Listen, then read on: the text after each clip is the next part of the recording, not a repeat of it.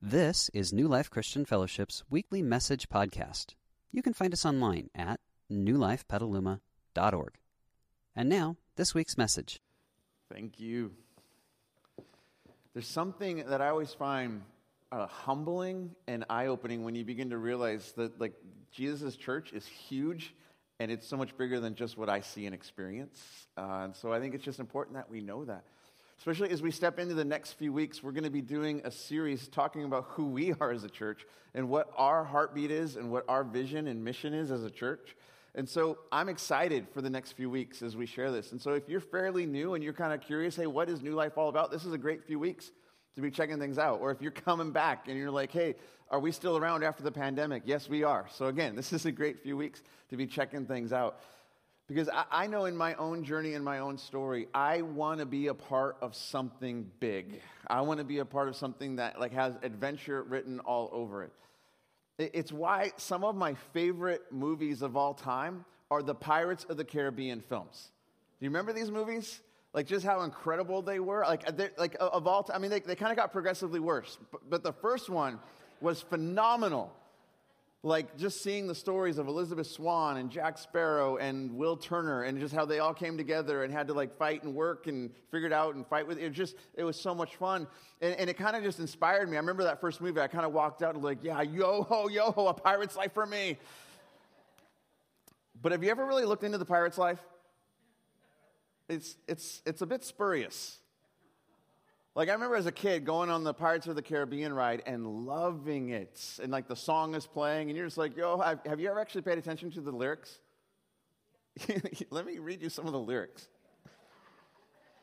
Yo-ho, yo-ho, a pirate's life for me. We pillage and plunder. We rifle and loot. Stand up, me hearties, yo-ho. We kidnap and ravage and don't give a hoot. Stand up, me hearties, yo-ho. Yo-ho, yo-ho, a pirate's life for me. We extort and pilfer, we filch and sack. I had to look up what filching means. It's not a good thing. Stand up, me hearties, yo-ho. And the song just kind of continues, and it talks about marauding and burning towns and stuff, and I was just I don't know, maybe this isn't the life that I thought it was. But Jack Sparrow sums it up really well when he gives the pirate's code. The pirate's code is this: take what you can and give nothing back. And it was so inspiring when he said it, because there's thematic music, and you're yeah. And then you kind of I don't know if I want to live that life, actually. But then I think about my life sometimes, especially the way I drive on the freeway. I am a pirate on the freeway.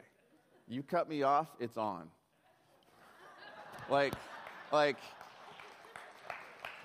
I learned to drive in the streets of LA. I know how to give a broadside. Let's go. Or there's times, just the other day, I was at the UPS store returning something. Amazon's going to go out of business because of me, because I buy everything and just send it all back. But I'm there in the line waiting, and the lady's on the other thing, and she's oh, I forgot my wallet. And the lady's how much is it going to cost? And the lady helping her was oh, it's only $2. And in my mind, I'm sucks to be you. Because that's what a pirate does. Yeah, nice. Or there's times in my own journey, in my own story, where I've just put myself first, even with my own family. Sorry, girls, daddy's tired. Daddy doesn't want to do that. No. Daddy's a pirate. You know what I mean? How many pirates do we have in the room today? Yeah, there's a few of us, huh? And as much as I want this life of adventure, I don't think this is the life I want, because it's kind of a dead-end life. You look at where it leads, it's not going to lead to good places. It's can we hope for something greater than this? It's just going to end in shipwreck and messed upness, right? We see the moral of this. Even in the Pirates of the Caribbean ride, have you noticed how that ride ends? They're all in some drunken revelry in the burning down city shooting at each other. And then you go out of the ride, and then there's Jack Sparrow, and he wins. He's got all the treasure, but he's all alone, surrounded by vermin. It's is that really the life I want? And so it just makes me ask the question, is there something better that we could hope for? Because I want a life of adventure. I just don't know if this is the life I want. And so it's fascinating when you meet Jesus, and And Jesus shows up in the story, and he just says these simple words, follow me. Because those are words of invitation into what could possibly be the greatest life we could ever hope for. Because what Jesus said he came to do for us was this. Jesus said, I came to give you life, life to the full. I don't know how full your life is, but I always feel like there's room for more, yeah? And if Jesus can do that, then maybe he's worth looking into. And so I think maybe there's something there that we could begin to chase after him. Jesus, maybe you do have an invitation for us. Maybe what you offer us is the greatest adventure we could ever hope for. That when we begin to take seriously those words, follow you, we step into a whole new life and we actually begin to belong to you and walk with you. And then you invite us to be a part of something really big. You call it your church. And Jesus, you said your church would be so powerful, the gates of hell would not prevail against it. And yet when I think about church, I don't always think about adventure. Thank you. Your laughter reveals the sentiment, right? Like honestly, sometimes when I think about church, I just think about a bunch of old fuddy-duddies who just kind of like wound a little too tight. And it's just all about like doom and gloom and guilt and shame. Yeah, I mean, how many of you have that in your story? And is it possible that maybe when we think of church like that, we've actually missed what Jesus' heartbeat was when he understood what church was and he was calling us into it? That maybe what Jesus was all about was wanting to invite us to be a part of something with him. This person who came into the world to rescue and save and transform it and then says, now you're on my team, let's get after it together. Maybe what Jesus had in mind was the greatest adventure of our lives and we've missed it because we've misunderstood what being church is all about.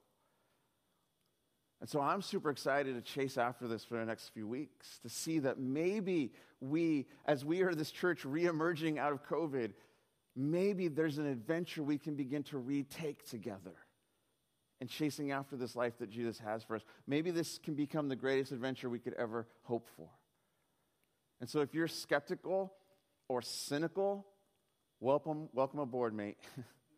We're going to see what we can discover together. And so as we get started, I just want to start with something that I believe is maybe the greatest truth in the entire universe that we could ever hope to discover. And it's profound, it's life-changing. And here it is. You are loved. And see, when we begin to encounter Jesus, we begin to understand this reality. Because when Jesus shows up in the story, one of the things that he wants us to understand is that there is a God in heaven who is wildly, passionately for you. So much so that he did this. John 3:16-17, we're told this. For this is how God loved the world. He gave his one and only Son so that everyone who believes in him will not perish but have eternal life. And God sent his Son, Jesus, into the world, not to judge the world, but to save the world through him. That's a very common verse in our culture, whether you're Christian or not. Like if you've been to a sporting event, you've probably seen the sign, like John 3:16, and you're like, what player is that, right? Like, but there are significant implications of this simple message that John tells us in his story of the life of Jesus. One of the implications of this is that, hey, God exists.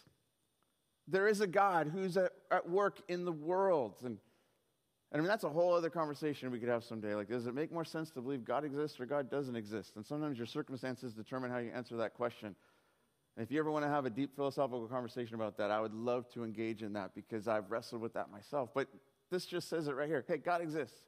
But not only does God exist, because that could be a scary idea, God loves us.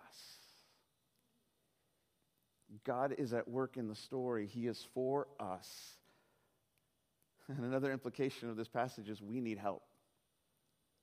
Because if somebody has come to save you, to save me, maybe there's something I need saving from. And so there's something incredible when we begin to understand this, that there's this love that we discover in Jesus, that he's come to reveal this to us, and that begins to change everything about our lives. That means that we are not cosmic accidents. We are people who are created with intention to know and be known. We are not abandoned. in a universe that will end in a heat death. We have a God who is for us and actively at work in the story. He is with us. We are loved. That's the greatest truth I think we could ever hope to discover in the entire universe. And it's not just some lip service that God gives us. Like, you know what I mean? Have you ever had that friend that they can say the words, but you know their actions don't back it up? Like, don't elbow them, but you know that person? Like, it's really easy to say, I love you. Like, I could have easily have done that, right? Like, hey, I love you. I've created this beautiful world for you to live in. Kind of like a parent dropping their kid off at the playground. Go have fun. And then the parent shows up and the kid's got in a scruff and there's a big fight going on and kid's getting bullied or picked on. And then the parent's like, no, it's cool. I love you. Good luck. But God could have done that. Walked into the mess we made and been like, well, good luck with all that. But he didn't. We're told that he actively worked in our story. This is what we're told. Paul captures this idea because God's love changed his story. And he writes this in Romans 5. He says, when we were utterly helpless, Christ came at just the right time and died for us sinners. And I get it. We don't like that word. So if you don't like the word sinner, that's cool. Dysfunctional human being. That's me. How about you? Now, most people would not be willing to die for an upright person, though someone might perhaps be willing to die for a person who's especially good. Any takers? I mean, if somebody said, hey, there's this person that needs you to die for them so they could live, I've got questions about who they are. Are they worth it? Would be one of my questions, right? And yet, but God showed his great love for us by sending Christ to die for us while we were still dysfunctional human beings. Isn't that amazing? It's not like he said, okay, it's worth it now. He said, no, I love you.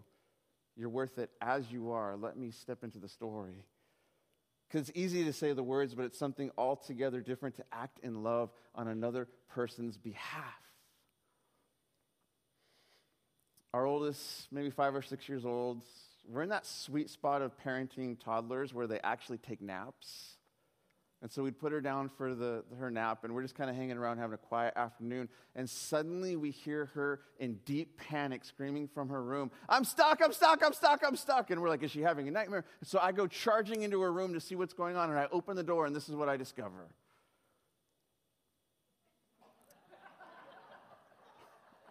Our sweet daughter was not napping. She was doing gymnastics on the bed, and somehow she slipped between the mattress and the bed frame and was stuck in this scenario. And so me being a loving father, I walked in and said, no, it's okay, I love you. And I shut the door and let her, no, right? I mean, I stopped long enough to take the picture. Yes, I did that. Because that's just gold, right? Like, that's going to be in a wedding slideshow, I'm sure. But because I loved her, I was like, what happened? Were you doing what you were supposed to be doing or what you shouldn't? Yeah, okay, let's get you out of the situation and fix this together. And I mean, my brokenness, it's not as cute as that, is it? Because I'm a pirate. And I've done some shady stuff. And the amazing thing is that God loves me. Just like he loves you. God demonstrates his love for us. He showed his great love for us by sending Christ to die for us while we were still sinners. And see, God's love for us is demonstrated in what he has done for us in Jesus. Through Jesus' life and his death and his resurrection. There's some richness in there that if you've never really chased the story, get a hold of the stories of Jesus and read through that, because you'll see that God has intention for your life through this person, Jesus. It's incredible. And what we begin to see is that Jesus is our invitation to step into this life of love that God has for every single one of us. When Jesus says, follow me, it's not to step into some weird religious dumbness. It's to follow him into this life that's going to be transformed because he loves us. It's an invitation to step out of the bankruptcy of our stories that are broken and to step into a whole new life, to step into the greatest adventure we could ever hope to know, which is to walk with him, to live as people who are loved. And it's an extraordinary thing when we begin to step into that reality, the reality that we're loved, because we suddenly realize we don't need to live the pirate's life anymore. Because here's why I live the pirate's life. Because at one level, it's a fearsome life, and I think it makes me cool, even though it ultimately leads to shipwreck and ruin. But there's a deeper reason I live the pirate's life, because it's a fearful life. Like, I'm afraid that no one's looking out for me. I'm afraid that no one's going to take care of me. So I got to take what I can and give nothing back because I got to take care of me. But when you suddenly begin to realize, no, you're loved by the God of heaven and earth, you suddenly realize I don't have to operate out of a deficit because I'm living in the fulfillment of his love for me. So I can live sacrificially, because how could I ever outgive what God wants to give me? It's a radically different way of living life.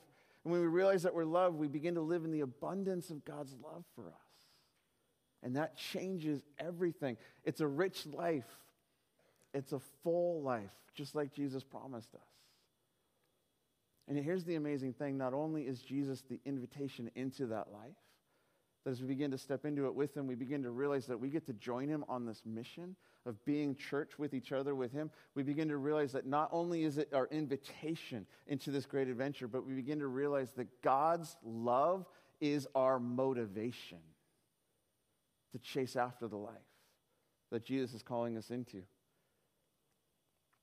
remember I was with a group of leaders several years ago, and we're kind of doing this retreat setting in someone's home, and one of the things that the guy leading the group for all of us that were sitting there, he was trying to help us understand what's our motivation for being leaders in the church. And it's an important question to chase after, because like, you can be like the greatest person on the platform, or you can be like the greatest leader in the world, but you could be doing it for all the wrong reasons, right? Like there's times where I could be like leading because I just want you to affirm who I am. And I could be leading well, but if I'm doing it for that reason, it's not going to go well in the long run, right? And so it's like, what's the motivation for doing it? And so the leader was just helping us process that. And so then he kind of just had us take some space and do some reflection. And just the question just went deep into me. Have you ever had those moments where like something just kind of takes you into the catacombs of your soul? And I'm in this like deep space of reflection, and it's just like, why do I do this? And the only thing that made sense to me, because I'm loved. Like when I wake up in the morning and I get out of bed, there's this truth about me that I know. I'm loved. When I have to make a difficult decision about a relationship in my life, and it would be much easier to just kind of ignore it and let it fester. No, I'm gonna chase after this with this other person because I'm loved, and I know they're loved too, and so it's worth it to pursue it. When I have to make sacrifices about where my family's going to live, as Christy and I try to wrestle with the journey that God has for us, and like, why would we go to the heart of Canada and give up everyone we know, and then when God's like, cool, now it's time to come back, why would we do it all over again? Because we're loved. And that love changes everything about the story we live. I love how Jesus wants us to understand this as he invites us to walk with him. Listen to what he says about this in John 15, John's account of his life. Jesus says, I have loved you, even as the Father has loved me, so remain in my love. And Jesus knew he was loved by his dad. Like, you read the stories of his life. When Jesus was baptized, God the Father speaks down, this is my Son in whom I'm pleased. Jesus knew this whole life that his Father loved him. And what Jesus is saying is, hey, now I love you just like Dad loves me. You think the Father's love for me is awesome. My love for you is awesome too. So he says, remain in my love. And then he says, when you obey my commandments, you remain in my love, just as I obey my Father's commandments and remain in his love. And I wrestle with that language because I'm just like, I don't know if I like those words. And yet what Jesus is talking about is not some kind of command and control obedience. It's about a relationship trust. Okay, I'm going to hear what you say, and I'm going to trust you and walk with you in it because I know you're good and I know you're for me. And so Jesus goes on and he says, I have told you these things so that you will be filled with my joy. Yes, your joy will overflow. So this is my commandment, he says. Love each other in the same way I have loved you. There's no greater love than to lay down one's life for one's friends. And then what did Jesus do right after he said those words? He laid down his life for all of us to show us the greatest love we could ever hope to know. And then he invites us to begin to live in the same way as we walk with him and follow him. See, he's our invitation. And God's love for us is our motivation to walk in this life. And this simple premise can shape everything about who we are and how we choose to live. And it can also shape and impact who we are as a church, why we exist in this time and place. To be a people who are loved and share that love with others. Which is why our mission as a church, our mission is this. It's to help others discover and experience new life in Jesus. And the way we go about doing that is by loving people the same way Jesus loves all of us. If we can just do that well, not only will we step into this great adventure, we will change the world around us. Because there's a world dying to know that God is for them and God loves them. And it's our great privilege to be a church that shares what we've experienced with others. And so there's a few things that we do, 4 actually, that we do as a church to try to chase after this together. And it has to do with the different things or strategies that we do as a church to live this out as well as we can. Because there's things that we believe that shape what we do. And so here's the first one. First and foremost, we believe that Jesus is for everyone. God loved the what? World. That seems pretty inclusive. And Jesus is for everyone. And so that shapes how we do our Sunday mornings and when we gather together. Like there's power in gathering together in order to discover and declare the goodness of God expressed through Jesus as his Spirit moves amongst us. And so when we do Sunday mornings, we don't do it because that's what we've always done. We do it because it's an opportunity to help others discover the same stuff we've found. Like sometimes I just feel like I'm like the beggar that found a bunch of bread, and I'm like, the good stuff's over here. Come on. And so we don't just go to church. We show up with expectation that God is going to move, not only in our stories, but in the stories of someone else. How many of your friends do you know that are just, they're hungering for something? And have you ever thought, hey, why don't you just come and see? Isn't that the most terrifying idea? I'm going to invite them to church. It's going to be scary. It's because you don't think of church as an adventure. But when church is the adventure, part of being freaked out and inviting someone is part of the adventure. Hey, you want to come to church with me? Are you weird? Yeah. But I think in a good way. Come and see. That's one of our strategies. Here's another one of our strategies as a church. We believe that life is better together. As an introvert, I'm challenged by this one. Because, remember the movie Castaway? Remember that with Tom Hanks? We watched some classic movies over COVID with our girls. There's this cut scene. Castaway, he's stranded on the deserted island, and there's this cut scene that says 5 years later. As an introvert, I'm like, that would be nice, right? All the extroverts are like, no! But regardless, I don't care how introverted you are, we were created to do life together.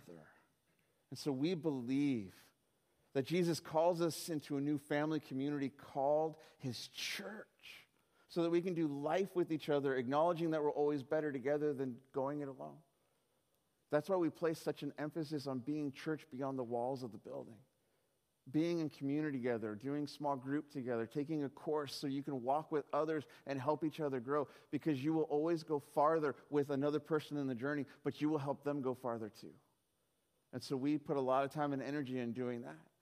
And I get it, life's hard, life's busy, but guess what? If church is the adventure, then it becomes a priority and you choose to make it happen. Here's a third strategy. We believe that the next generation is now. And every generation has the responsibility of passing the baton of faith in order to share Jesus with the upcoming generations. That's why long before Christy and I got here, this church invested heavily in spaces in this room. That's why if you walk the kids' spaces, they look the way they do, because as a church, we want to invest in the next generations. And that's why last Sunday, when I got a Sunday off and I didn't have to teach, I hung out with Liza, our interim kids director, and we created something fun for our youth. And we played Dart Wars in the hallway while you were all in here being spiritual because we were having fun with the youth, letting them know you matter. Because that generation is the church now. And I told every single one of them, you have influence and you can shape who we are if you choose to be a part of it. And as we walk forward, we're going to continue to invest as a church in the next generation because think about it. There's a generation that was ahead of you that passed the baton. And there's a generation above them that passed the baton. And we get to pass the baton. And then our fourth strategy is that we believe that love is our greatest language. That in a world that's tearing itself apart right now, like cancel culture is fierce.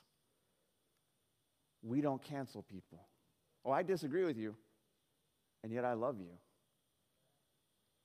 What a beautiful thing that we could show the world.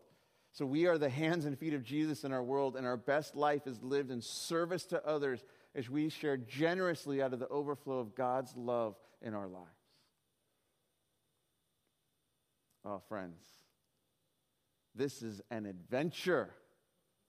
That's why in June, we made a decision in January to go back to Mexico, even though we had no idea what was going to be happening with COVID. People are like, what's the plan? I'm like, I have no idea, but we're going to go because it's where people need to be loved. And anyone who's ready to go and not afraid, come on, giddy up. And so we took a team, and it was so much fun. And we had a lot of our teens go with us on that trip, and it was so fun to see them realize church is bigger than just what we do in Petaluma. Yes! And we went to a church service with this Pastor Luis, and all this church does is has a dream of a field. They literally pull out chairs, and they sit in the middle of a field, and he just held up a boombox with some worship music. And I look at my daughter, who just starts weeping, and she's like, Dad, church doesn't have to be complicated. And I'm like, yeah, we're Americans, so we make it complicated. But it doesn't. That's why we're a church that for years now, like 10 plus years, we've done the Thanksgiving challenge. That's why when Ron was telling me the stats this morning, like we've only announced it for 1 week and we're like a third of the way there. It doesn't surprise me because that's who we are, isn't it? 500 families? Let's blow that number out of the water this year, huh? That's why this month I'm really excited. We're restarting the nomadic shelter here on our campus so that we can support people that are just at the end and let them know you're loved and you matter. And that's just the beginning of what we're dreaming in this fourth strategy. Like, Ron, are you in the room, Ron? I'm going to talk about you, and this wasn't in my notes. Yeah, all right, there's Ron. You know what I love about Ron? Not only is he wise, a.k.a. old.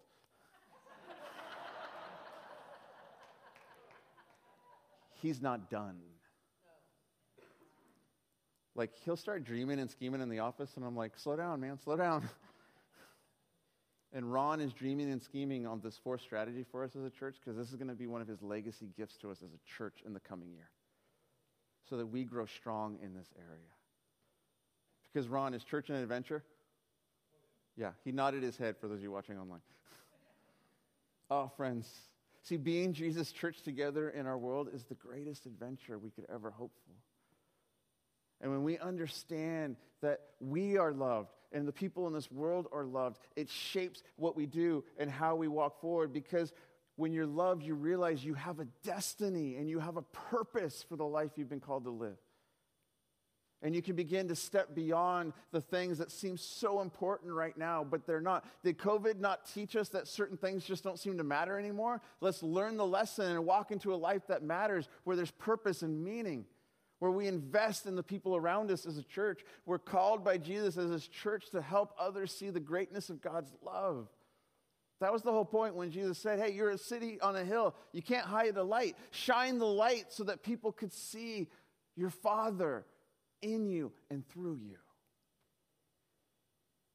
And then as Jesus calls us into this life, I love that he says, and I will be with you to the very end. You are not doing it alone. I will walk with you and be with you. I will put my spirit in you. And if you will learn to listen to that voice, you will step into the greatest adventure of your life. And so I love that Jesus gave us a gift to know that we're not alone in the journey. I love that last night when he was hanging out with his first followers and he knew he was going to the cross and they're having that last meal together, he gave them a gift, a ceremony of sorts to step into so they know that he was always a part of the story. We call it communion. And what Jesus did in that last meal is he took some of the elements from the meal. They were celebrating like this ancient holiday. It goes all the way back to their Egyptian days. And Jesus is like, hey, that's all been pointing to me, and so watch now. And so he takes the bread from the table and he breaks it and he says, this is my body and it's going to be broken for you because I love you. You don't have to walk in brokenness anymore. Let me take your brokenness upon you. Step into a new life. And then he took the wine and he said, this wine is this new covenant, this new commitment that God is going to make. And it's my blood that's going to be shed for the forgiveness of sin. So you are not defined by the mistakes. You're now defined by my love. Let me make you new.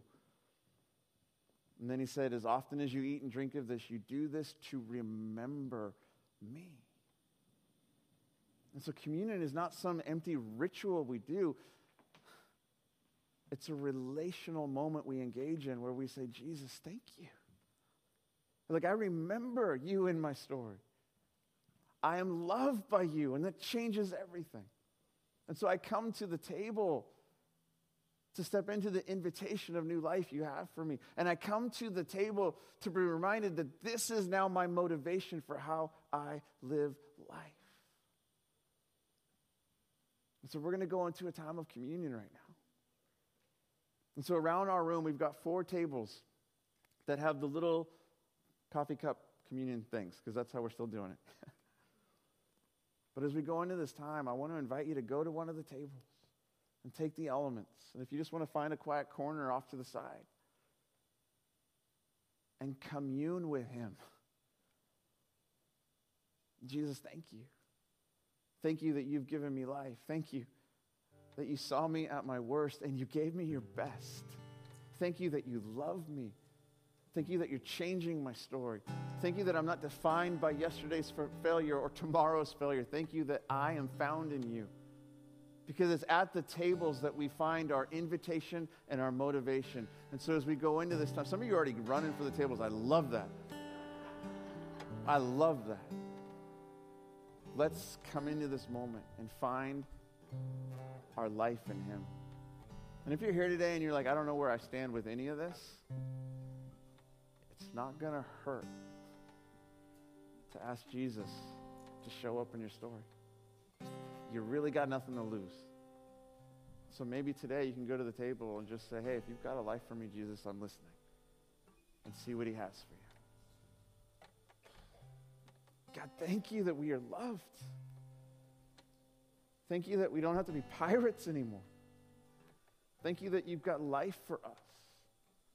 So here in this place, in this moment, we want to come into your presence. And Jesus, we come to the tables not with our heads held down, but with our heads held high because we are loved by you. And that changes everything about our story. And so if there's anything holding us back today, would you set us free? Would we know that our best life is found with you? That this is our invitation into the greatest adventure. And so friends, go to the tables and meet with him.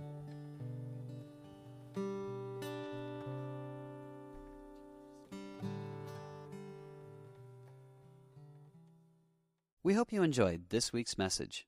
You can find more information about New Life, including contact information, at newlifepetaluma.org. Thanks for listening.